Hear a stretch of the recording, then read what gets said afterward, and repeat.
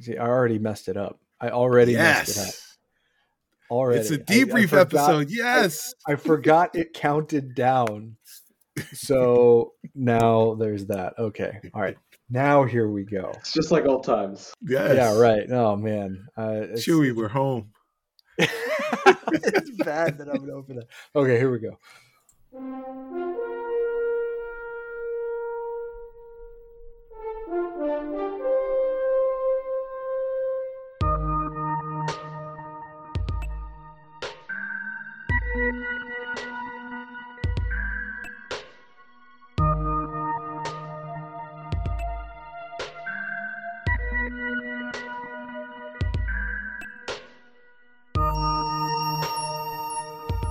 No, that's not a blip on your sensors. Ladies and gentlemen and other fellow humans, welcome back to Discovery Debrief, a podcast setting a course to discuss the future of the final frontier in Star Trek Picard, Strange New Worlds, Prodigy, and more. I'm co-host Chris Clow, and I'm joined by today's panel of Star Trek franchise explorers, including Rachel Clow. Hey. Tyler Monaghan. It is so good to be here. Hey. Hey, and the undefeated, undisputed Cicero Holmes. What is this place? Where are we? How did we get here? Okay, so it's been a while. Obviously, it's been a long time since we've come at you with new material. But has it been a long road? Getting from there to here, it's been a long time. But my time is finally here. There you go. What's happening, so obviously, he's got faith in the heart, man. He's got faith in the heart. I do. That's what brings Debrief back. And thank you to the cadre of listeners who have requested more of this show. I'm not going to bore you with details other than just, life. I'm going to throw it and leave it there. We arrive with something of an IOU. The season finale for Strange New Worlds is absent from our current episode lineup, but fear not, we will plan on reconvening to bring that discussion to you as soon as we can. I'm just a perfectionist and I want everything. And one of the things that I wanted was to try and get Zachy involved in that because I feel like he comes with a unique perspective being a fellow TOS evangelist. But we'll move right along. Zachy's a very busy guy, as we all are, but we'll move right along and we'll try to bring that to you as soon as we can. But we got a whole other season to talk about first, so we have to turn our attention back to the 25th century with the third season premiere of Star Trek Picard. And it's a season that already seems to have won a lot of old guard Trek fans over, even before the vast majority of it has become viewable by the general public. So we'll have to dive into that over the course of the season as it unfolds. We're thrilled to be back. But before we actually jump into talking about the episode, let's check back in with our bold panel because we got a lot of catching up to do. Ty, how the hell are you? And what have you been up to these past few months? And also, what's your Trek journey been like during that time? Chris, I'm doing great. It is just, let me say again, it's so great to see all three of you again. I've really missed doing the podcast and missed this chance to just kind of talk Trek with you wonderful folks. So it's great to be back here. Thank you. Past few months, personal life, like you said, life is eventful, yada, yada, yada. Biggest thing, my wonderful wife and I are now living in a house rather than renting. So congratulations. That's a big move for us. Very exciting. But the thing that I really want to talk about is we have been watching Deep Space Nine. We just recently started season 4. And it's funny that you just a second ago mentioned being a TOS evangelist, because if you recall, the last time we convened many months ago, I was on episode 4 or 5 of the original series. And I just have to admit, I have not made it any further in that journey. But it's like an old, if you're like a bourbon person, you might find this upsetting, but it's like an old bourbon. Like, you can appreciate it, but like, I don't want to sit there and like sip that all afternoon. You know what I mean? I don't want to take big swigs of that. Even though I kind of get it, right? I get why people like it, but small doses are fine. On the other hand, Deep Space Nine, I like my wife Julie and I both have discussed this, and we both kind of agree. We feel like all the other Trek we've watched were like the edges of this jigsaw puzzle, and we're like, we know what this puzzle is. Like, we understand the limits of what, but Deep Space Nine has filled in the center of that puzzle in a way that I didn't even know was missing, and it's just like it's really good TV. The characters are like that classic Trek thing of just like Cisco like still hasn't stopped being really, really weird to both of us. Like, we're like, why does he talk this way? You know, like frequently. But I think we've seen, like a fair number of the moments, like the we're sort of at the point where Jake sort of an inflection point of deciding whether he wants to sort of stay on the station, or he got accepted for this writing fellowship, and different things are happening there. And the premiere of episode 4 plays with that, with like a jump into the future. And I've seen some of the moments with Jake and, Commander, now Captain Cisco. And I've seen that relationship, that father-son relationship that you, Cicero, have alluded to several times as something that's really special to you about watching that show. And even as like somebody, like I myself, as somebody who like doesn't identify with any of that in my personal life, right? Like, I'm not a father. It, like, those moments have been incredibly touching, and like it's just like amazing to see their positive relationship and their their like positive dependence on each other, right? And like, it's okay for them to say like, I really need you right now, right? Like, Dad, I need your advice. And it's like a beautiful thing to see.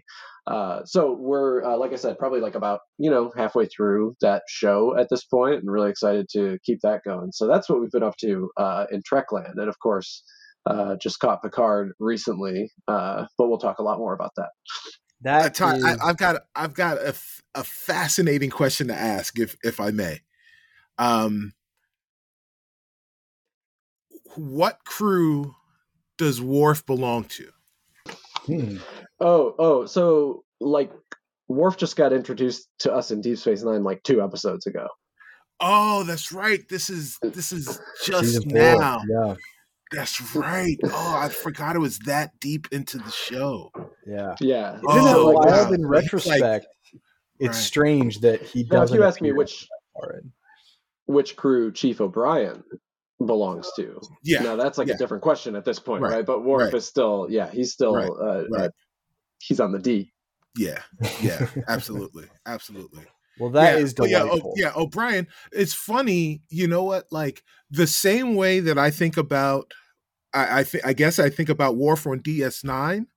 I think everyone kind of thinks about O'Brien on TNG, because O'Brien wasn't on a lot in TNG, but like, he was part of the crew. But he's really a DS9. Like, he is a key member of the DS9 crew. And yeah, I felt like Worf was always at DS9. I felt like he was there from almost like, I knew he came in later, but I always felt like he was there in like season 2. Right.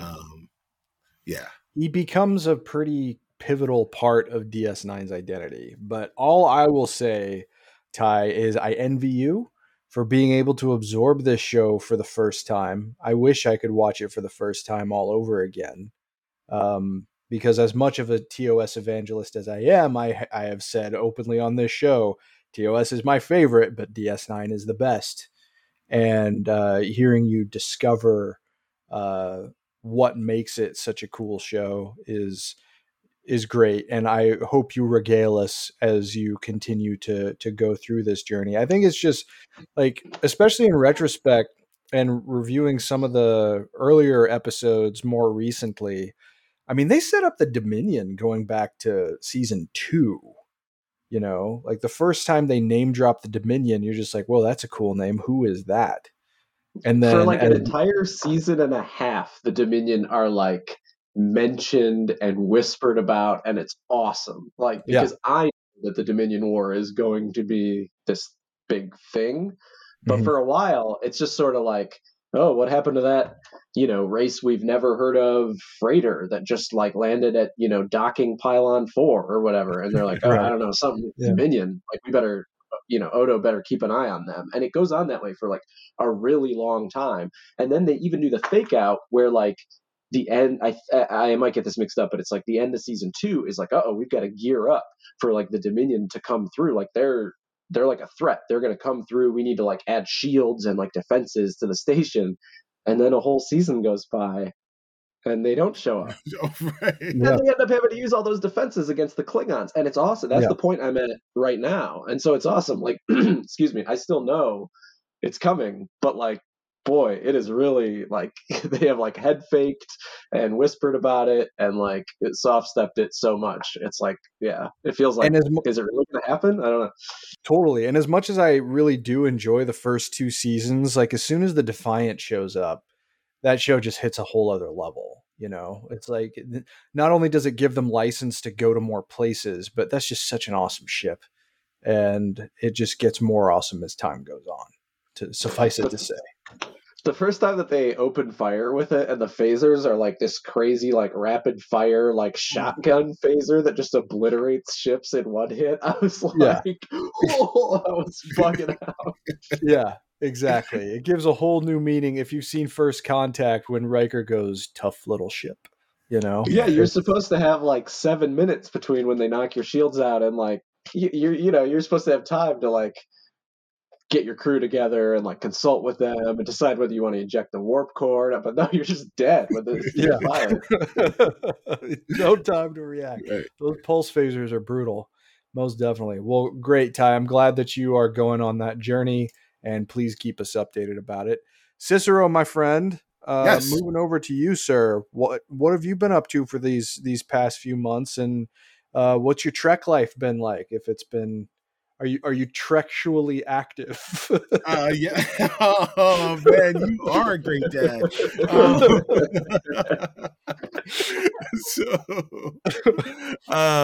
Yes, double plus, good sir. Why, yes, I am, and loving it. Let's see, what has life been like? It's life. Life has been like life. I'm just getting older. And that part's cool because when you stop getting older, that's when you need to worry. Yes. Then I guess for like my world of Trek, actually, thanks to Ty, I have gotten back on the train of Star Trek Prodigy.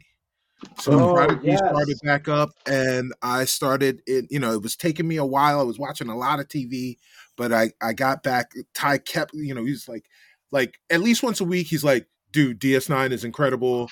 And have you caught up on Prodigy yet? And I'm like, all right, yeah, I got to do it. And I finally did it, and he was right. Oh man. So New Trek has been, New Trek is probably a solid B plus, right? Over the course of all the seasons of the stuff that we've gotten on Paramount Plus. But the animated stuff is an A to A plus. Like Lower Decks, I can't understand how it continues to get better.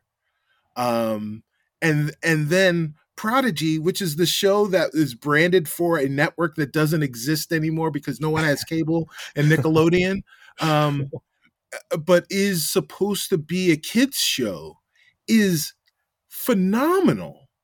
It is so good. So good. So, so please, you're hearing this, you haven't watched Prodigy, please watch Prodigy, especially now that the season is over and you can actually just watch the entire series without it, having the weirdest hiatus of all time. Just go ahead and get through it. It is super good. I haven't finished it yet, but the quality is fantastic. You're motivated. Yeah. Oh yeah. Yeah. Cool. Yeah, We need to finish it up. I mean, I've been consistently impressed with that show. Just briefly, in terms of what you said about Lower Decks, I think what has allowed it to improve is that, the show started, and this is just a guess, this is just a hypothesis, but the show started as kind of a best of clip show of just really solid Star Trek jokes, right? Right. But then, lo and behold, over the course of the entire time we've been watching it, oh wow, we actually start to care about these people, right? So the comedy becomes like where it was in first position. I think now it's still a funny show, but it's more in second position because now we have enough time built up with the characters aboard the Cerritos, and it just makes it not only fun and funny in a lot of places, but it also makes it interesting. So that's what I would guess, just in terms of how that show does continue to get better. Like, I feel like it's really finding its Trek legs even more as time goes on, even though it had already solidified itself as having a lot of continuity authority just in terms of the humor that it had. So, but yeah, I'm glad to hear Prodigy is continuing forward in a positive way for you and that life is going well. Sounds like you and I might be feeling similarly to Riker on that bunk in this episode. Right. I remember this like my cadet days, but now I got bad knees. Right? Yes. Funny how that works. Yep. Always. Rachel. Yes. My goodness, it's been a long time. Yes. Not for you and me, but I know. Yeah.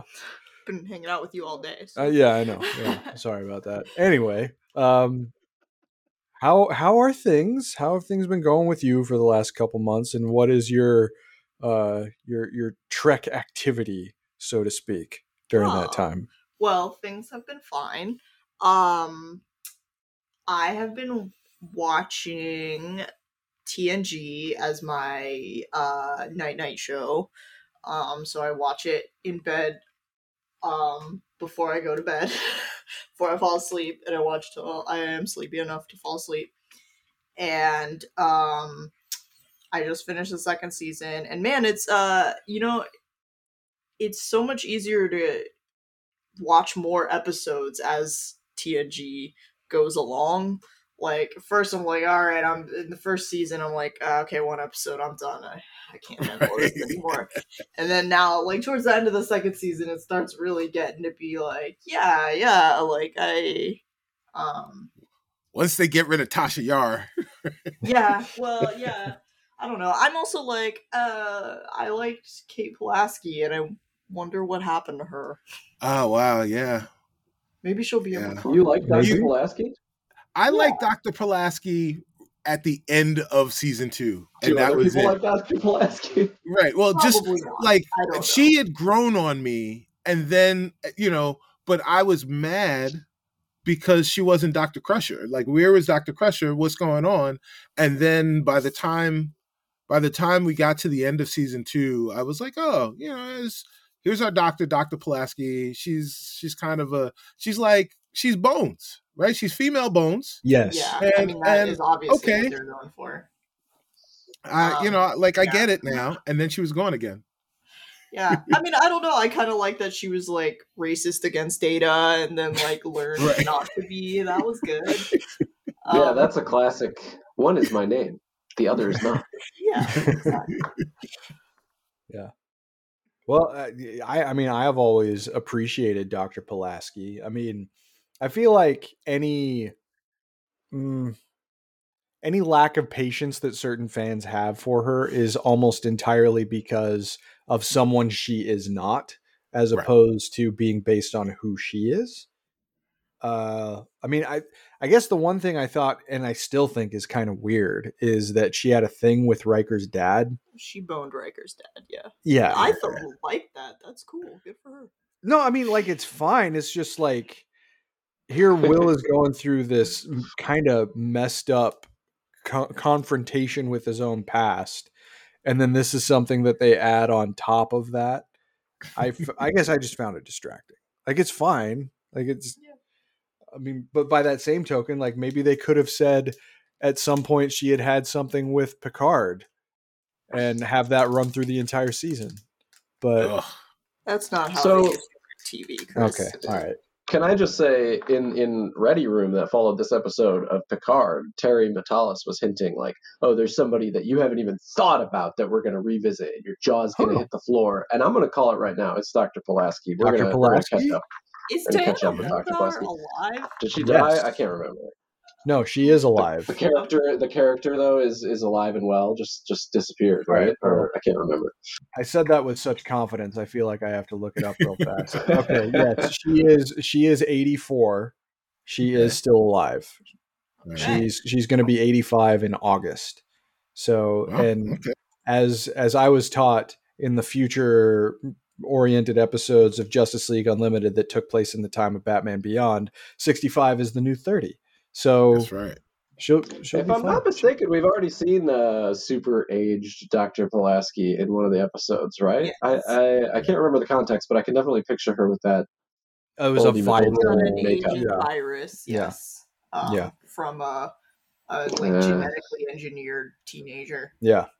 Yeah, Yeah. aging You know, space that virus. happens. Those were the days, right? Yeah. Well, excellent. Well, everybody, thank you for filling us in. But we do have quite an episode to discuss here. So let's move along to talk about episode 1 of Star Trek Picard season 3, The Next Generation.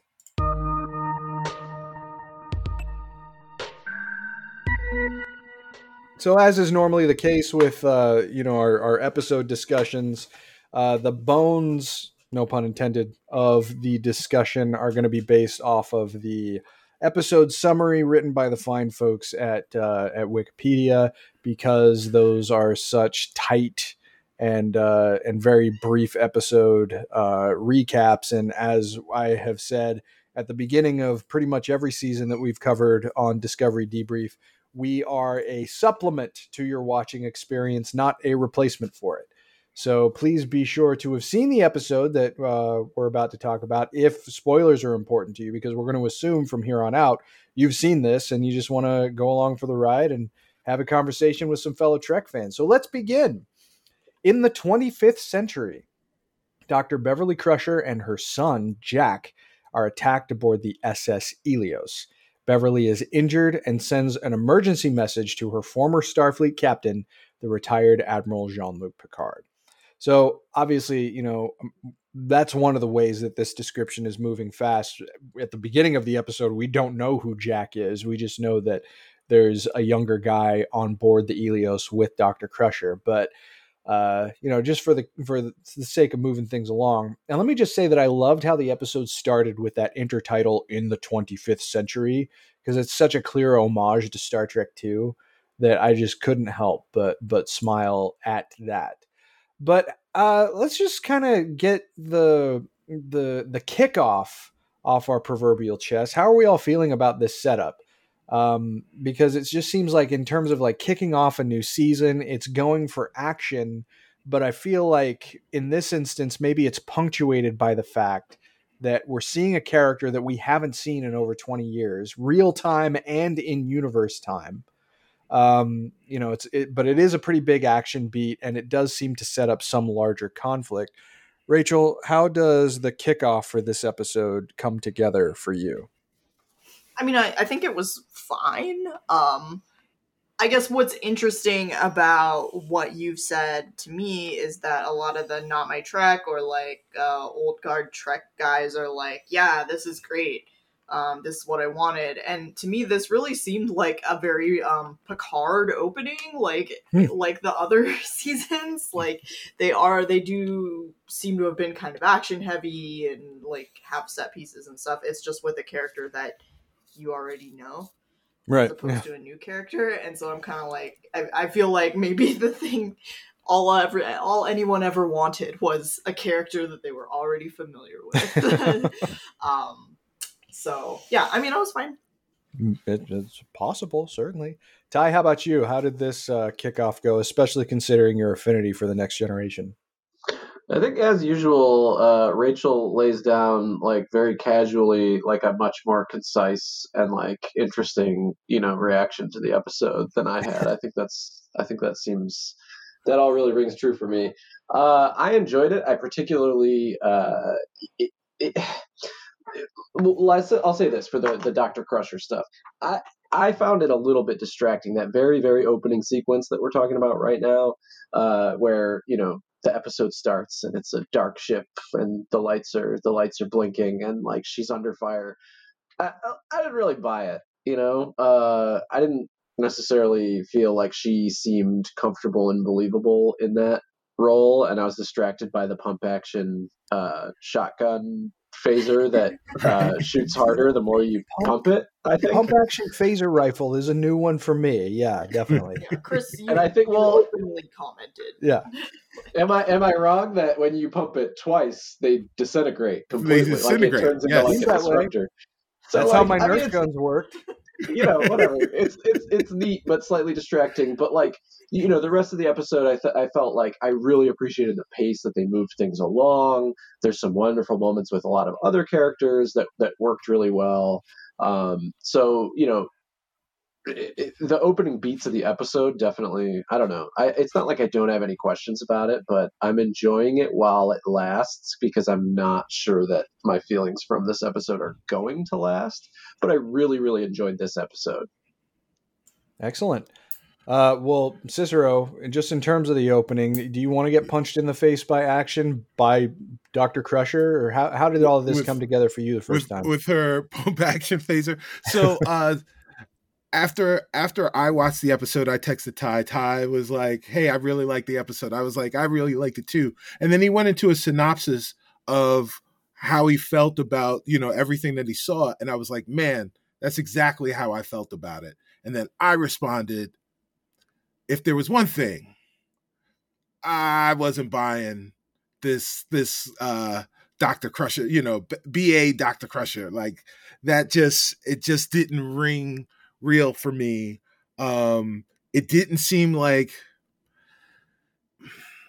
I don't know. It felt weird. Plus, here's the other thing that I've gone into 2 seasons of Picard and left the opening episode, first the pilot and then the opening episode of season 2, coming away feeling very energized and very hopeful for a season. And I felt like that, I don't want to say that they openly betrayed that feeling, but I don't know that if I necessarily felt the payoff of that feeling that I had leaving that first episode. So in this episode, a lot of my my anticipation, my hope for the betterment of the whole season is very muted, right? Like it's just, I'm gonna wait and see. I'm gonna let them take me on the ride, and I'm not gonna scream at things right now, because if I'm screaming right now and then I'm not screaming at the end of the ride, then nah, you got me again, and I'm not letting you do that. Sure. No, I understand that. I mean, kind of jumping off of that, this is the first appearance of Gates McFadden as Dr. Beverly Crusher in live action since some movie came out in 2002. The title escapes me at the moment. But just in terms of using her as the point character to sort of kick off this action infusion to begin the season, I guess it didn't seem disingenuous to me, only because like we have a lot of instances in the past where we've seen Dr. Crusher under a lot of pressure, Dr. Pressure, and she has never really shied away from some pretty crazy scenarios. The one that immediately jumps to my mind is like she's trying to do work in helping people as Borg are pounding the door to sickbay, trying to get in First Contact. And she came up with a distraction, a diversion in order to get everybody away. It's not like she stood and fought, but she's still very clear-headed and she knows how to do things. Now, you could argue that that's a big jump to action hero with a pump action phaser rifle taking down these unnamed invaders from the Elios. But I guess it didn't strike me as too far outside of the realm. I think the thing that really caught me off guard about this is just seeing her again. Like, I didn't expect to be as, because I knew that it was coming. Like, an embedded Star Trek fan, I know how things are probably going to start in a first episode, and they've talked a lot about sort of the things that kick the larger plot into gear. But it was really good to see Dr. Crusher again, especially because that seemed like a character that had, like, for all intents and purposes, the last time we saw her in Nemesis, seemed like she had things pretty well set up. There were some deleted scenes, I think, that alluded to the idea that she was going to go off to lead Starfleet Medical.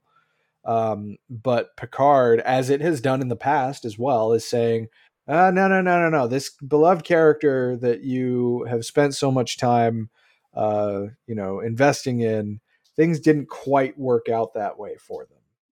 And that might have, I think that was a little bit disappointing to me, but we haven't seen the rest of the story yet. And the fact that she's finally here and that we're going to get conceivably a more well-rounded send-off for Dr. Crusher, that is very encouraging to me, to say nothing of people we know are still coming. Can I just say, I don't know, Cicero, if you were feeling the same way, but for me, it's not at all that I don't believe the character could have gone to this place.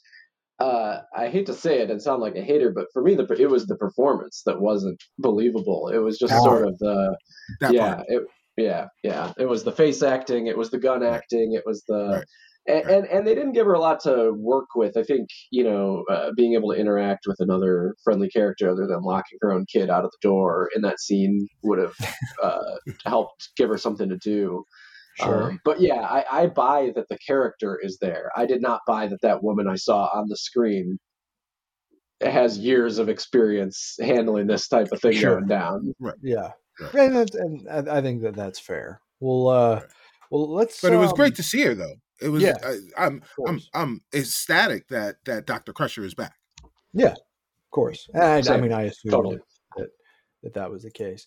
Well, let's move along with the plot. So Picard and his love Laris are planning a trip to Chaltok 4 when he receives the message from Dr. Crusher, and Laris encourages him to go find out what's going on.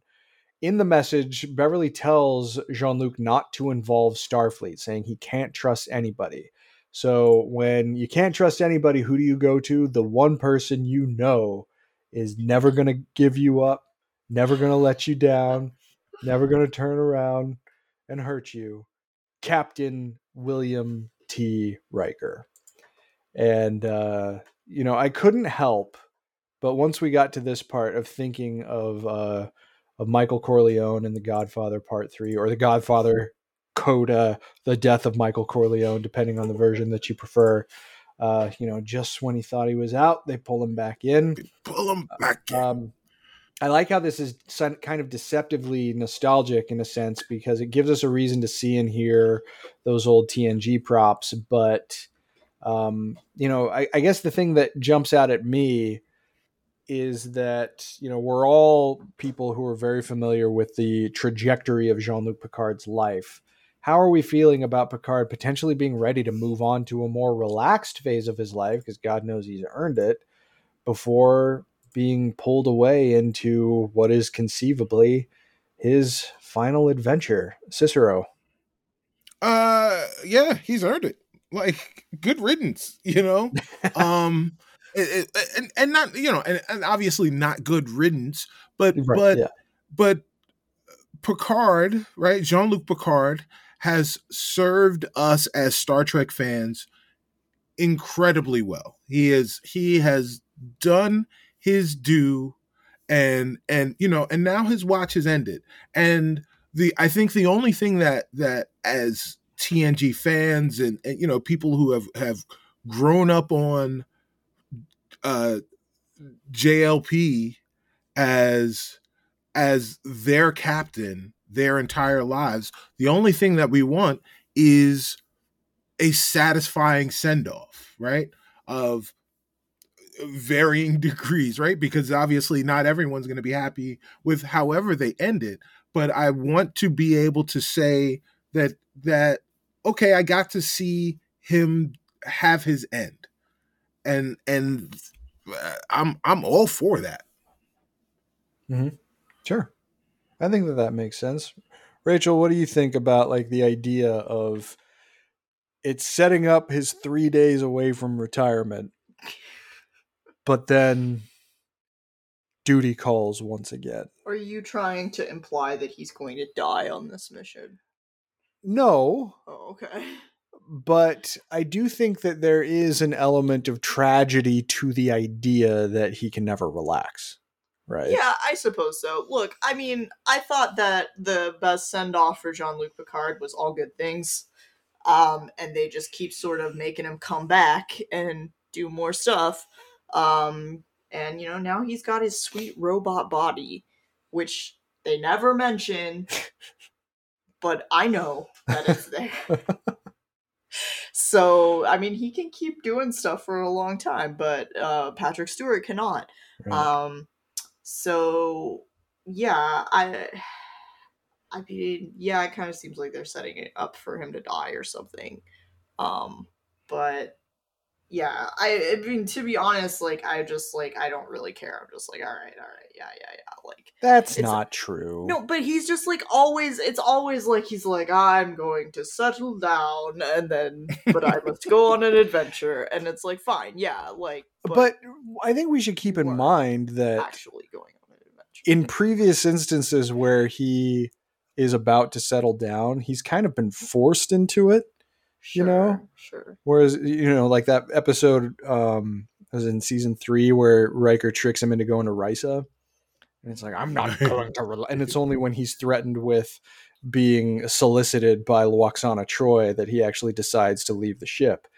It's like, this is a little bit different just in the sense that he's ready to do this. Like, he's ready to relax, but even then he can't. No? I mean, he can't because of a contrived thingamajig. Well, yeah, sure. Of course. I mean, all of this is contrived by somebody. Yeah, I know. So, it's just, I don't really feel any of the tragedy of it. I'm just like, yes, he must do this because I am watching the show. And I want something happen. Fair enough. So, as much as I would like a show that is just like Picard and Laris like going on vacation, but I'd probably be like the only one. I'd be into that. Just saying. Ty, what do you make of where we pick things up with the Good Admiral? This conversation is funny to me because it's like I have a totally different, like, Picard is not seeking, he doesn't want to relax, and like he's not seeking Jamaharan, right? Like he good point. Like, if this message from Crusher hadn't come, like you said, he was 3 days away from retirement, then like in 48 hours he's like telling his AI to fabricate one for him or whatever because he has to get out of there and he has to get back in. Like, this is a known thing about Picard that we've explored across many different like shows and mediums, right? Is like this isn't him. He's not capable of settling down and living the like family life at home. Like I don't think it's a tragedy that he got pulled away from that. I think like that's the interesting question is like, is somebody whose life really is given up completely to duty and to service to the extent that there really isn't any Picard left outside of that for Laris and for this other life that we're talking about? Like, is that a tragedy or is that a beautiful thing? Like, I think that's the question, but I think the question of like, does Picard, is he like, oh dang, I have to go on this mission, I can't go settle down with this woman and live out my days peacefully? Like, of course he's not going to do that. And I think if he had to do that, he would go crazy within like 72 hours. I think that is a perfectly reasonable and fair argument to make. I guess something that I would like to see potentially explored over the next several episodes, something that is kind of unresolved, at least in a larger sense, for this man in particular. The one thread of Star Trek Generations that I actually do like in a movie that I largely don't care for all that much is Picard's feeling of legacy, and being confronted with the death of his brother and the death of his nephew, and having this deeply rooted identity crisis and this realization. I think he even says it specifically in the movie that there are fewer days ahead than there are behind. And what are you leaving? And I do think that there is a chance that that could be served based on Jack Crusher. I think we're all probably thinking that things could align that way, if I were to guess. But we'll see. They could throw a curveball. But if this is going to serve as like a substantive end to the story of Jean-Luc Picard, I don't think that's a thread you can leave hanging. I do think that the outlook that he has on his legacy and in what he leaves behind is going to be critically important to address before he can ride off into the sunset for the last time. But also, too, like, if this sets up the first of 10 seasons of Star Trek Riker, I'm not going to cry either. Give me more of the Riker family. I will say, so when we talked in season 1 of Picard, I think we were all in general agreement that it could have been so easy for the writers to come along and say that, well, Riker and Deanna divorced a decade ago and they're bitter and they hate each other. And I was really glad that they didn't do that. So this illusion that Riker gives to the idea that, well, Deanna and Kestra don't want me around right now, that hurts a little bit. And I hope that they scoop that up and take it in a better direction, because I don't need the resentment of the Riker Troy family on my conscience. I'll tell you that much. It is 2023. We got too much other shit to deal with. Do not make me deal with that. Anyway, let's move along with the plot. So Riker and Picard stage a surprise inspection of the successor to Riker's former ship, the USS Titan A, planning to convince its new captain, Liam Shaw, to go to Beverly's location without revealing their intentions. Shaw declines, that's putting it mildly, but his first officer is Picard's friend Seven of Nine, who ignores Shaw's orders and changes the Titan's course. So this is a big chunk of the episode. And I think there's a lot here to potentially unpack about not only this moment in the show, but also the potential direction the entire season could go into. Cicero, unload your torpedo bays on Captain Liam Shaw.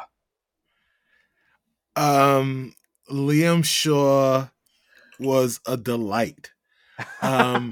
So of course, right, because like, here's a guy who is playing the foil to our heroes, and he's completely right, but he's a dick, and he can be a dick, right? Like, it doesn't even, what did he call, he called Rick his bebop, right? I had to clear out all that bebop that you were listening to, the unorganized chaos, right? Like, this guy is a stickler for, he is everything that Picard was before Riker, before he met his number one.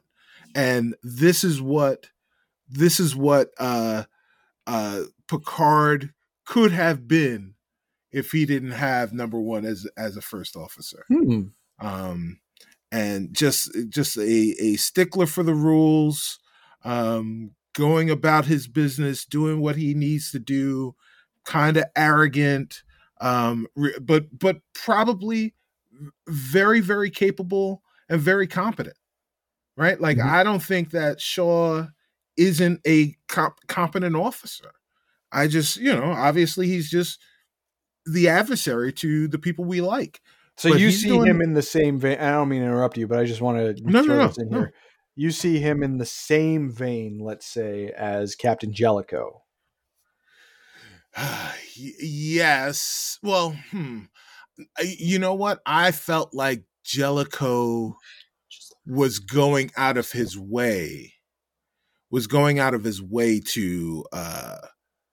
to be the villain, right? Like I think Jellicoe understood the letter of the law and the spirit of the law, and saw the spirit of the law and ignored it, and ignored it, and then went and then was like, no, we're still going to stick to the letter of the law. I don't think Shaw is about that, right? Based on what we saw, it's just that he knows these guys are rule breakers, and he's not about rule breaking, and so he doesn't have time or energy for their kind of shenanigans. All right, fair enough. Ty, your impressions of Captain Shaw? Yeah, I thought he was really enjoyable. I mean, you could just tell by his hair. He's like chaotic, right? Like he's gonna throw a wrench into. He's the opposite of Picard in some ways, but also like Cicero said, I thought that was a really interesting parallel you drew of like Picard. It's like the Picard, alternate Picard without Riker. One thing I wanted to actually ask about that I've seen a couple other folks writing about is like, you just said, right? Captain Shaw is not a rule breaker. And so he doesn't like these guys, Picard and Riker, because they are rule breakers. And like, do you think that's really a fair reputation for Picard and Riker to have? Like, I mean, throughout like several seasons of TNG, they're just confronted with absolutely bonkers stuff, and sometimes they do disobey like what the prime directive or like orders are. But like this whole cowboy thing, like that's like newer to them later in life. Like I don't know so much about Riker, but that like he's just kind of insisting that Picard is this total rogue, loose cannon, and like I understand that he's certainly had some friction with Starfleet, like in recent years, like, in the time that we've seen on the show called Picard. But it felt a little bit like, you're sort of insisting that this character is a certain way. And like, I know this guy, and like, he's not trying to break the rules, right? Like Picard he's not going around Starfleet unless he feels like that's the only way to do what is right. So, in that way, I thought it was a little bit, just sort of insisting on him being the foil in this very particular way. But I'm really interested. Like, do you think he's gonna turn it around and be like, okay, now that we're here, like you disobeyed orders, but like now we have to do what we have to do, and I'm going to become this grudging ally? Or is he going to really just like keep screwing them over and over? It's a good question. There is an idea I'm going to bring into the conversation later that is not mine, but that I think might have some bearing on that discussion. So let's put a pin in that. I'll just say that, man, if Shaw thinks that about Picard, what the hell does he think about Jim Kirk? Like he must, right.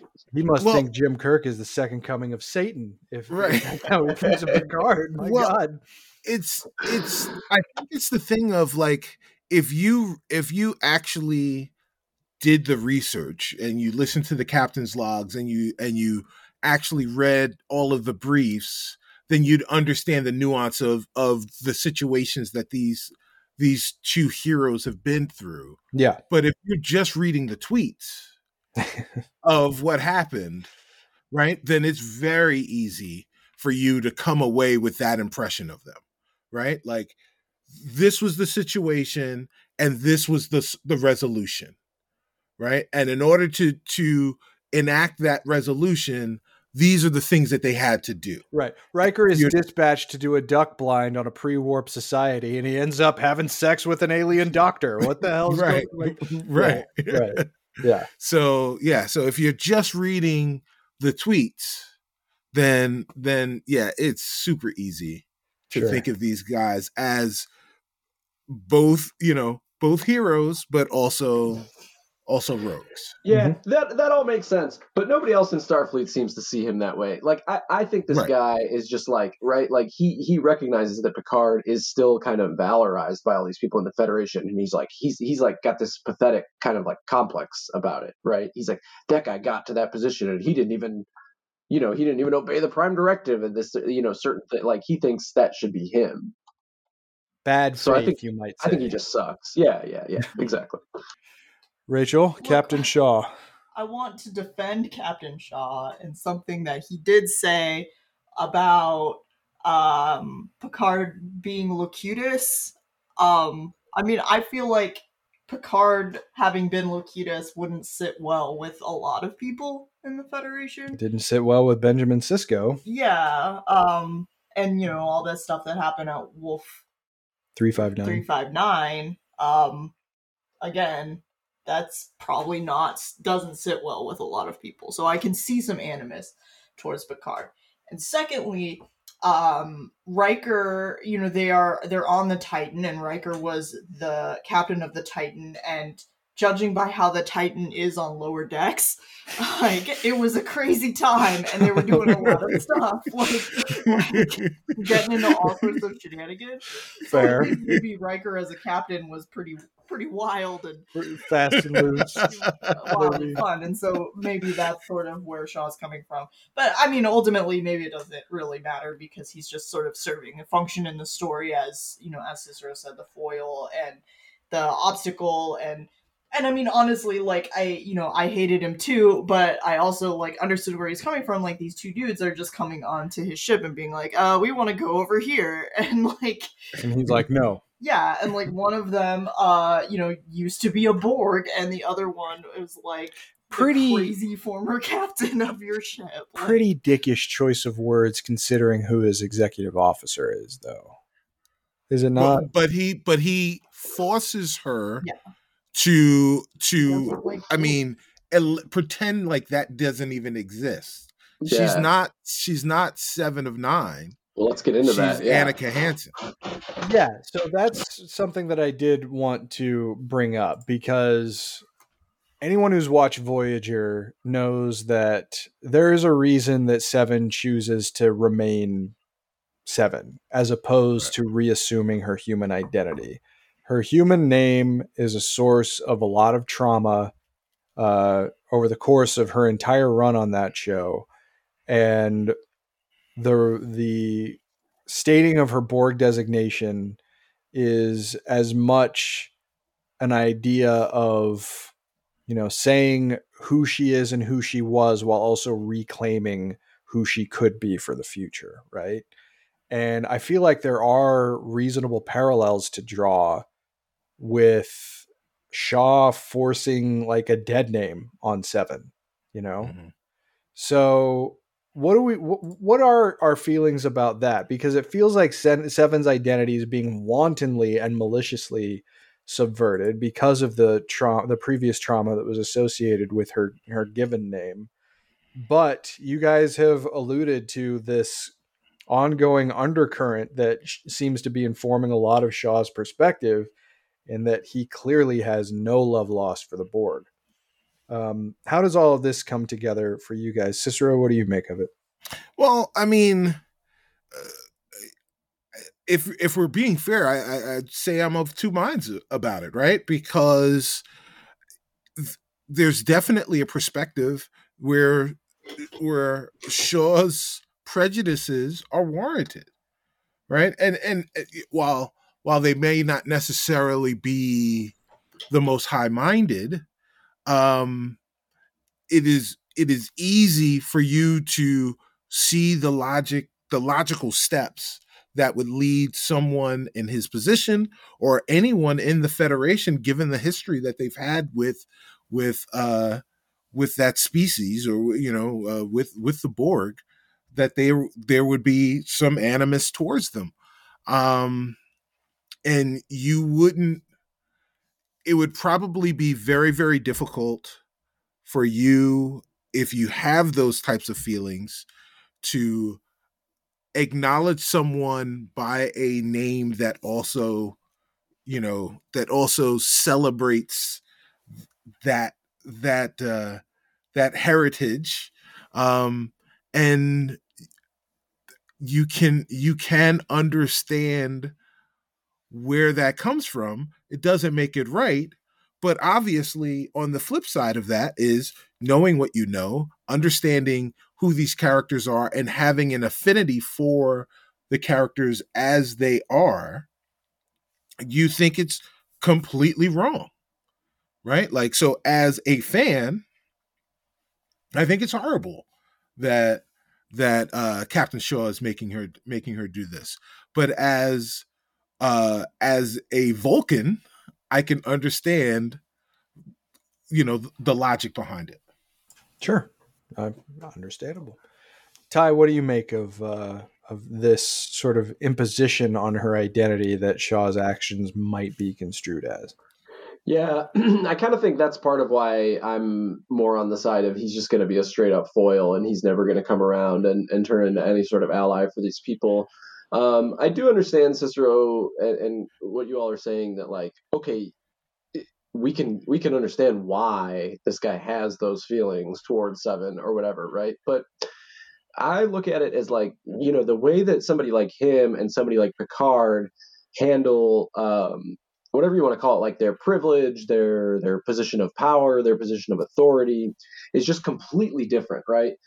Because with Shaw, you have somebody who uses that power and authority to just be pedantic, to make everybody else below them adhere as strictly to the rules as they can, to kind of flatten out the identities of the people below them, because you can, right? It doesn't matter what your identity is when you're on the bridge of a starship and you're working the helm and you get told to go to warp, whatever. Like, you just do it, right?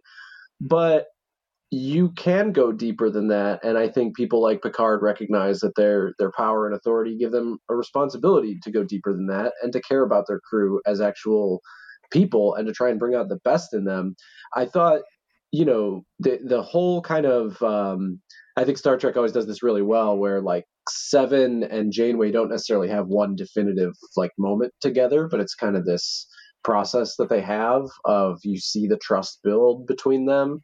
And I thought that was a really beautiful thing. And Janeway is not like a particularly like warm and compassionate person or captain, but you see that even like, and she certainly doesn't have any love for the Borg, right?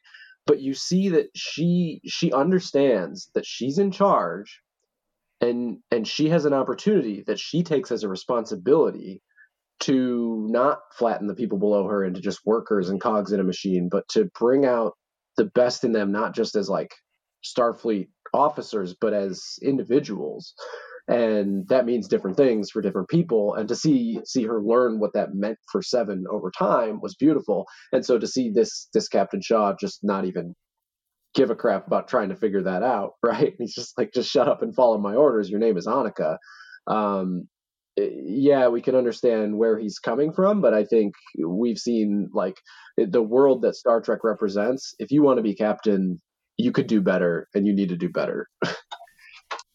Certainly, yeah. Rachel, what do you make of Shaw's imposition onto Seven? Yeah, I mean, it's not cool. I don't really have too much more to add. It really makes me feel like it seems like every other starship that's not the starship that we're following in our show just like sucks. In like every Star Trek. That's like, you definitely want to be on an Enterprise or a Deep Space Nine. Or Cerritos. Cerritos, yeah. I mean, Cerritos might kind of suck a little bit. It's part of his charm. Yeah, true. Oh. Yeah, I mean, it's hard for me at this point, just because we are so early in the mix of things, to make a final determination. I'll just say that I was revulsed in a way that I wasn't expecting, like in a way that Jellicoe didn't even make me feel that way, because I feel like Jellicoe was never malicious. He just followed exactly what he needed to do. He got over the idea that he didn't like certain people that he had to work with, but that didn't stop him from working with them, right? If anything, it just punctuated that he needed to ask Riker's help. But I feel like Jellicoe and Shaw would probably get along pretty well, and maybe they do. But Shaw is just he's vindictive for the sake of being vindictive. And that's, I think, a key dividing line between those two characters, at least. But we will, as I alluded to before, get into something else with Shaw potentially in the future. Let's move along with the plot here. So on Metalis Prime, which, you know, some people thought was a blatant act by Terry Metalis to like put his name in the show, but that's actually not true. Metalis Prime first appeared in Enterprise. So it goes back nearly 2 decades. And well, he was on the crew during Enterprise. Oh, was he? See, I didn't even know that. Well, so he was and part of the production crew. He said he started as an intern, starting on like the late DS9 and then Voyager and Enterprise. And look where he is now. Yeah. So he may have moved right along. Well, yeah. We finally caught up with Starfleet Intelligence Officer Raffi Musiker, searching for a stolen quantum tunneling device that her mysterious handler fears will be used in a terrorist attack. She fails to find it before it's used to destroy a Starfleet facility. This summary kind of doesn't really indicate a lot of the nuance that Raffi's reintroduction brought to the table in this episode. I was so pissed off at the very beginning of it, because it's like, come on, we went through this journey of her building herself back up. She's a grandmother, for God's sake. She's doing what she can to do right by the people in her life, and you're just going to turn her into a junkie? Are you kidding me? But then, of course, you know, patience bears out what's really going on here, and I think this is a good role for her. Obviously, it sucks that she wasn't able to stop that attack, but clearly that's going to be an important thing going forward. And I know a lot of people are speculating about who her handler is going to be, whether it's someone we know, which I think is probably the case, or maybe it's not. But why would they conceal that, especially in a season that we know has so many different kinds of people in it? But, it could be Dr. Pulaski, just throwing it out there. There you go. Maybe it is Dr. Pulaski. Who knows? But what did you guys feel about this reintroduction of Raffi? Because this is a character who, you know, is one of the few characters that is present throughout the entirety of Picard. Like, we're not going to see Ava Navigoria's character again. Obviously, Captain Rios is long dead at this point. And it doesn't look like Dr. Jurati is going to be showing up at all this season, for good reason, obviously. But what do you guys make of this reintroduction of Raffi? Rachel? Yeah, I mean, it was fine. It was very Picard, in that it was cool, and then the terrorist attack happened and it just sort of amped itself up to 11 super fast. It did sort of feel like Mars, didn't it? Right. Yeah. Yes. Yeah. Like, it's just like, inciting event is happening. And like, Rachel Garrett just can't catch a break. She can't catch a break. Her poor statue. I know. Yeah. But I shared your relief when she wasn't really a junkie. Yeah. So send more money. I like that. Yeah. Ty, what did you make of the return of Raffi? Yeah, I definitely agree with the whole, feeling kind of upset at what they had done to her, and then relief realizing that it was an act. But like, I don't know, this whole thing with the handler is like a little too, like, is this the beginning cinematic of a video game and I'm playing as Raffi? Like, I don't get what I'm supposed to care about. Like, it's so confusing who is, like, if she even knows who. I was like, how did you get into this situation? I don't understand it. So like, I'm open-minded about it. Like, I'm not like, oh, this plot line is terrible, but like, it didn't super grab me in the first episode, but we'll see where it goes. Clearly there's going to be some kind of a convergence, right, as time goes on. One hopes, yeah. I mean, We would hope. And just Cicero, the terrorist attack, real quick. I'm so sorry, but the terrorist attack was like a portal, like a giant portal gun, basically, Yeah. right? it was was. like the thing collapsed, and then the same thing fell out of the sky. Okay, just making Yes. sure I understood what was happening No, I mean, Yeah, it was they cool. opened up wormholes. Yeah. there. It was cool. Yeah. It was definitely visually inventive. I mean, obviously it was horrifying, but damn, did it look cool. Yeah. So you got to give them credit for thinking up new ways to kill hundreds of thousands of people, I guess. Right. But Cicero, Hooray. the return of Commander Musiker, what do you make of it? Love Rafi, right? Love Michelle Hurd. Yeah, obviously, just like everybody else was kind of worried, and then halfway through when she was like, my girlfriend dumped me. It's like, nah, whatever. She's, this is all an act. This is too on the nose, too early for all of this stuff. Oh, so you called that? You called it being an act ahead of time. Okay. Yeah, I certainly did not. But even with all of that, all of those scenes kind of upset me because I felt like it was taking away from the A plot, right? And the A plot was so like, Ty once said this about Mass Effect. We all love Mass Effect, but this one thing sticks with me, where it's like, oh, hey, there are all these side missions, and the side missions are compelling, but really, you're playing the game, and they're like, yo, the entire galaxy is at stake right now. But first, why don't you go over there and check out some deals that I've got in the Citadel, right? Like, I don't understand why they made the stakes so high, right, for the A plot, and then they keep adding this Rafi thing in. And yes, visually it looked cool and all that other stuff, but it was just like I couldn't care about that because I was caring too much about what was going on with bleeding Dr. Crusher. And who the dude was, and why is it not Picard's son? Because it's obviously Picard's son, and it can't be Picard's son. So, like, that was what I was worried about. So, hopefully, I hope there is a convergence. I hope that that more of this story makes sense to the point where we do care about why it's important to tell that story simultaneously with this other story that we've got going on. I'm Commander Shepard, and this is my favorite store on the Citadel. Yes. Right? Yeah, of course. There you go.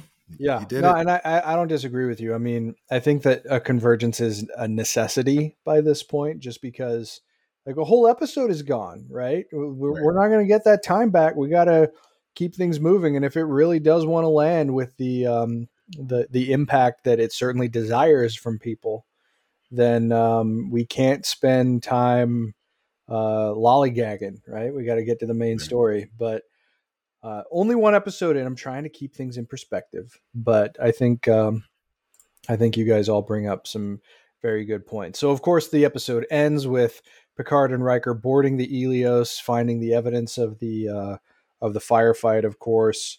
And Riker notes the style of disintegration that seems to have taken place from the weapon. And then they come upon a pod that actually contains Beverly. And that's when the new Jack Crusher introduces himself as the son of Dr. Beverly Crusher, the son that we don't know didn't know existed beforehand. And even though it's been 20 years, he looks older than 20. Yes. So how long has he really been in the fold? I think that these are all really interesting questions that will lead us into to episode 2, certainly. But yeah, it's definitely I think this is a really solid way to kick things off. I think Rachel is certainly right. There's the hashtag again, in the sense that it did feel very Picardish, but I think that it also felt like it had more lineage compared with some of the other episodes of Picard that we've seen.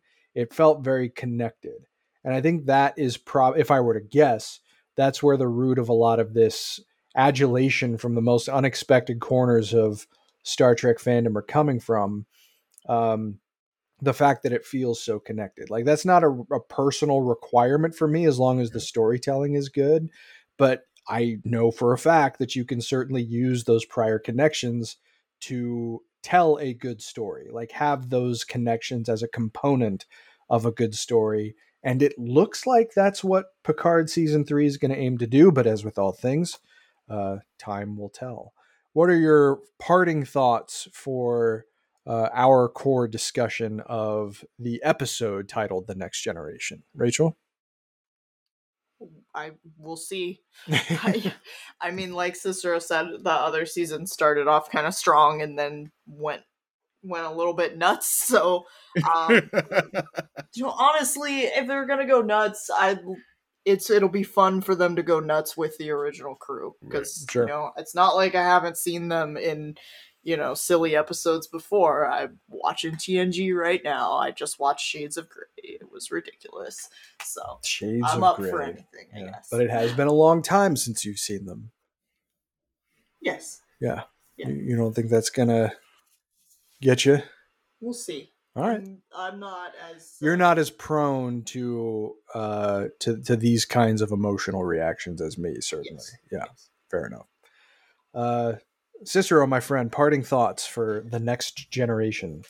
I think Rachel said it right. Like we've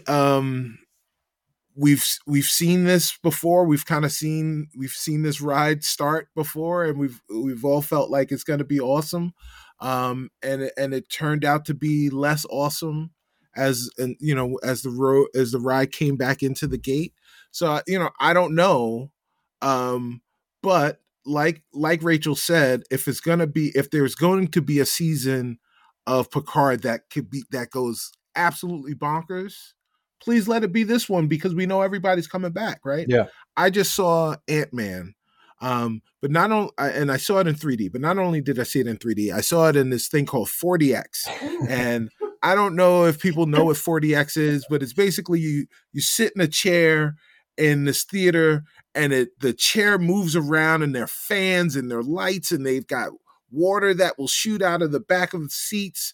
And it's all sorts of nonsense. It's just nonsense. And it's violent, right? So like, it's like a roller coaster ride, but it's 2 hours long, right? It's the length of the movie and they're doing all sorts of crazy stuff.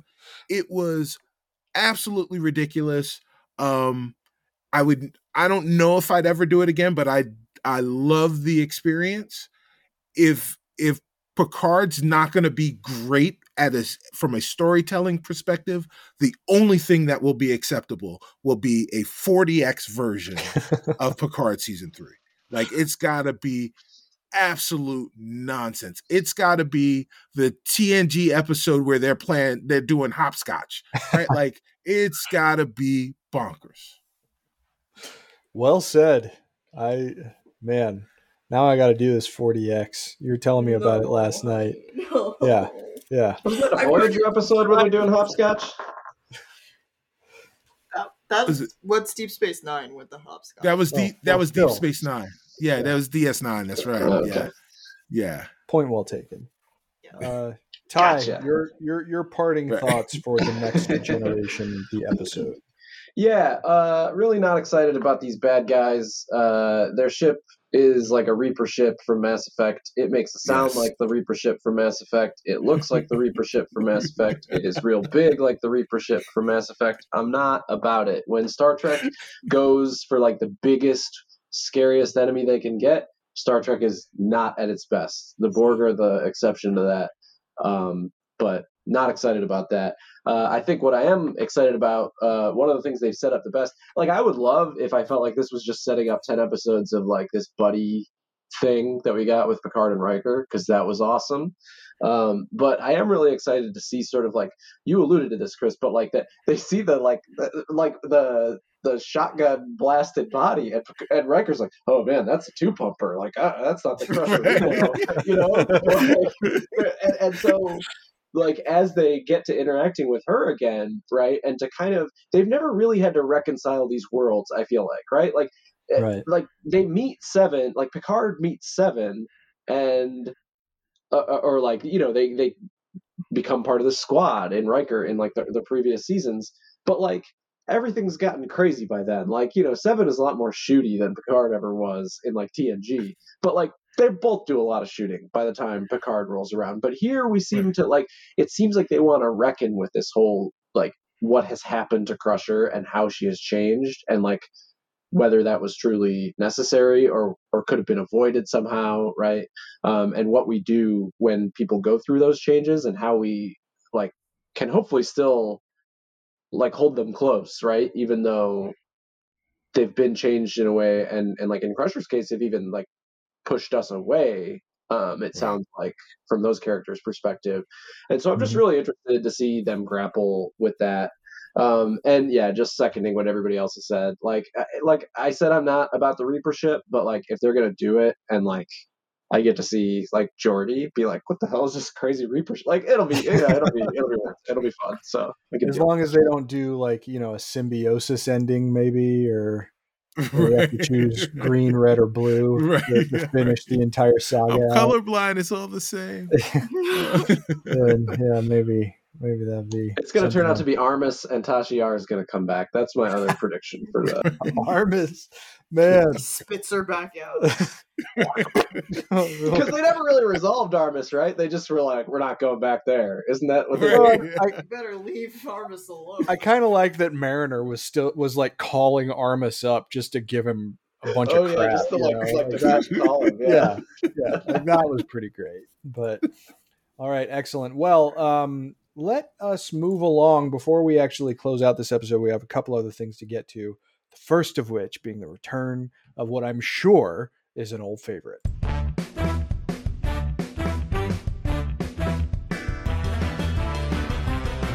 It's pedantic continuity time. So this doesn't feel super pedantic, but I mean, it certainly calls back to things. So this, of course, comes from the fine editors at Memory Alpha.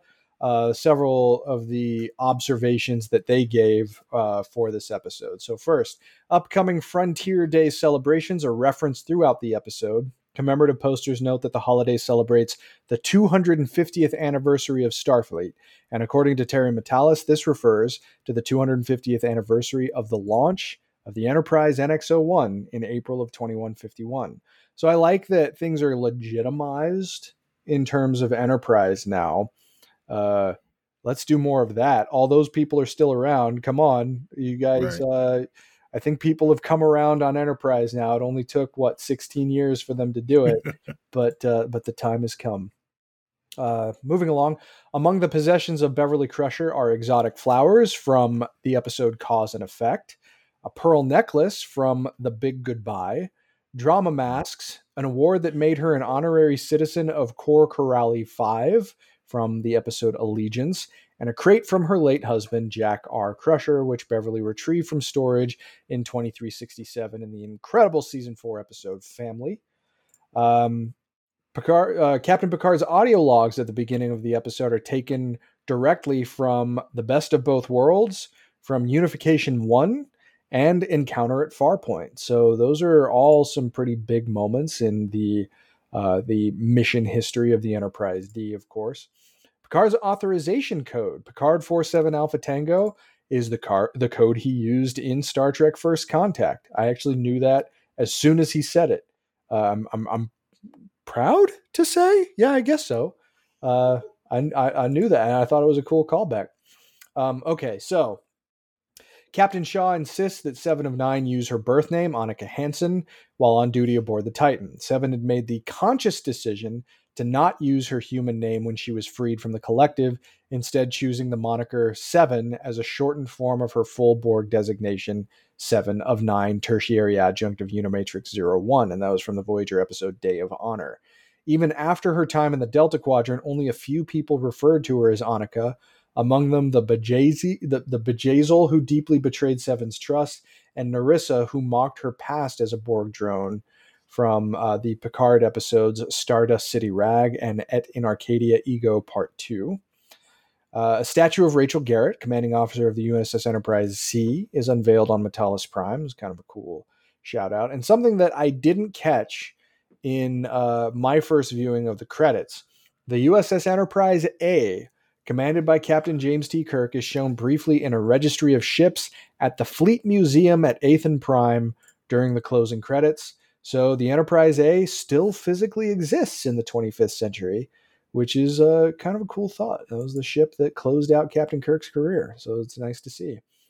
So now we have a section that is kind of late in the game on this, but I'm going to call it Observations from Trexpertise.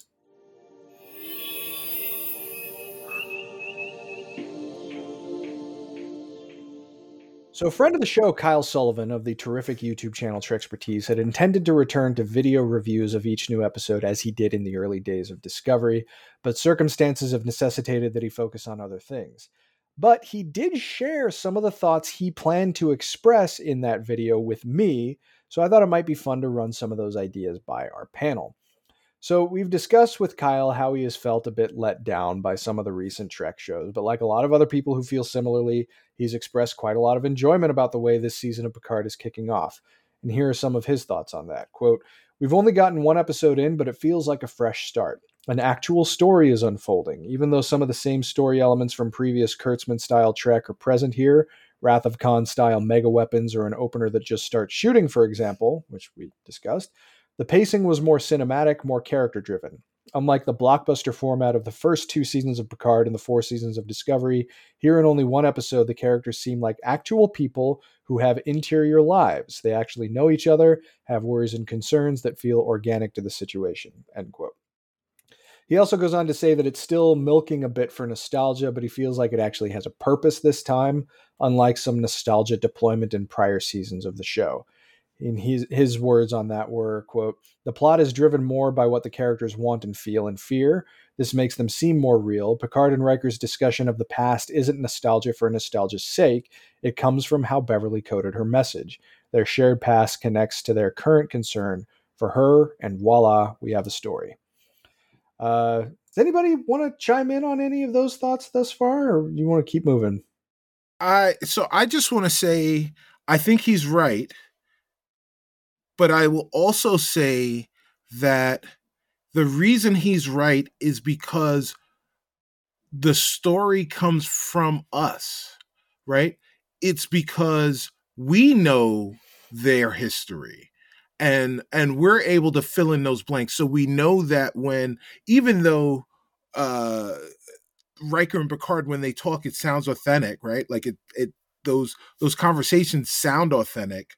And it's not just because the actors are really good actors, but it's also because we've got that history with them too. So we know it's authentic because we've seen them do these types of things. So even if they're talking about a story that we didn't necessarily experience with them, we can believe that story to be true because we've experienced so many other stories with them.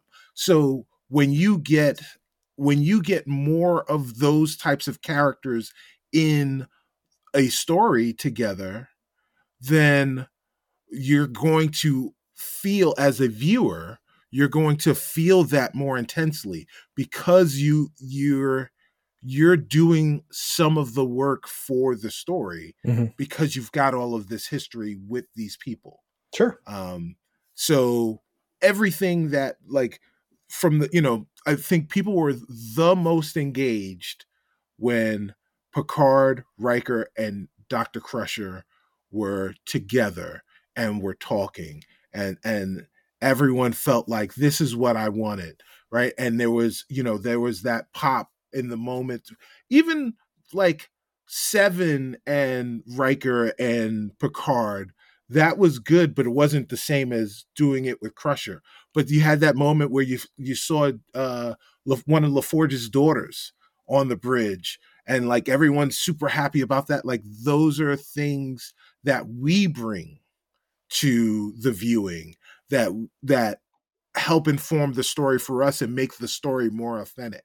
So I do agree with what Kyle's saying, but I think those are the reasons that feels that way more so this time around than the first 2 seasons. Okay. Yeah.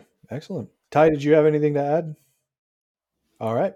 Well, let's move right along. So, Kyle also has some fascinating speculation of his own regarding who the villains of this story are.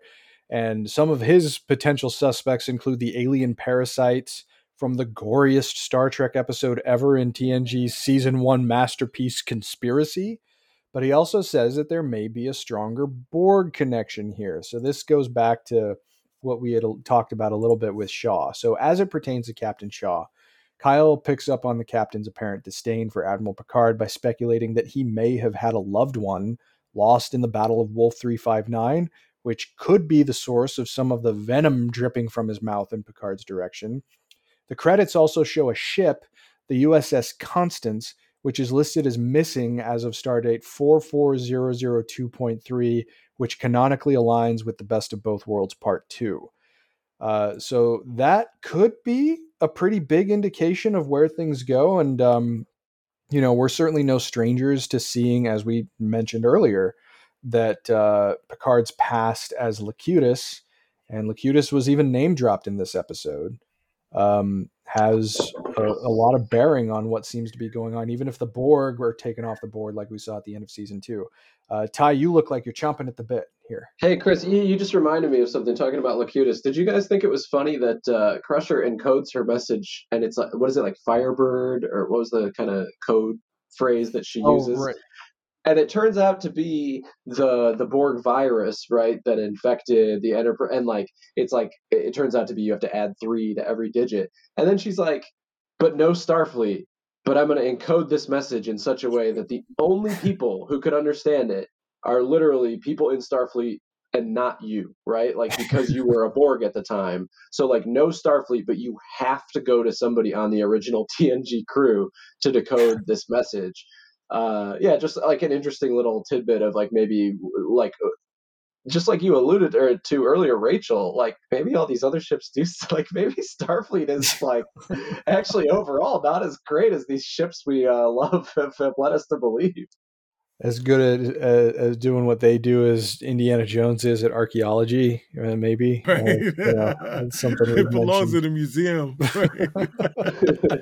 Well, either way, I mean, I think that it's an interesting idea that Shaw's distaste for the Borg may come from something firsthand. Yeah, that's cool. Yeah, that's awesome. That's awesome. It would certainly explain quite a bit, but it doesn't really account as much for Riker unless it's just anybody in Picard's orbit is deserving of hatred. I guess, I don't know, but time will tell. In Riker's case, it's just the bebop. That's right. Right, you saw that bebop. Right, exactly. Kyle also has a fascinating theory about the villain's potential connection to none other than Rachel Garrett, the captain of the doomed Enterprise C.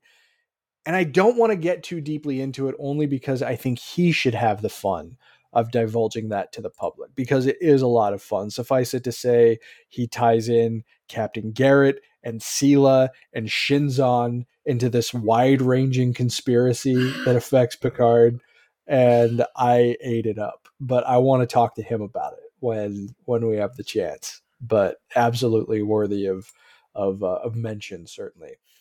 Well, guys and lady, of course. Guys is not a gendered term. Guys, it's been a long time, but it was a thrill to get to talk New Trek with you once again. Let's do this again a lot sooner. Yes. How about that? And we'll keep the train moving. But thank you, everybody. It wouldn't be hard to make it longer. That's true. That's true. And I take full responsibility as usual. But really appreciate you guys taking the time to sit in, of course. And thank you to everybody who has downloaded this episode and has listened to it. And if we picked up some new people along the way, then welcome. You're among friends. But that is going to do it for episode number 85 of Discovery Debrief. We hope you enjoyed the show. And if you did, please like and follow us on our social media channels.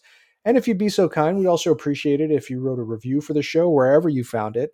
It only takes a minute. Let us know you wrote one, and we'll be happy to read your review on the air when it's posted. If you have any questions, you can feel free to email or follow the show on Twitter at DSC Debrief, and feel free to send us questions through Twitter or by emailing us at hailingfrequencies@discoverydebrief.com. Please be sure to set your courses for this feed for future episodes, and be sure to join us next time as we see exactly what the former crew of the Enterprise D and E is going to get up to in the next episode. But as always, until we meet again, please go boldly, my friends.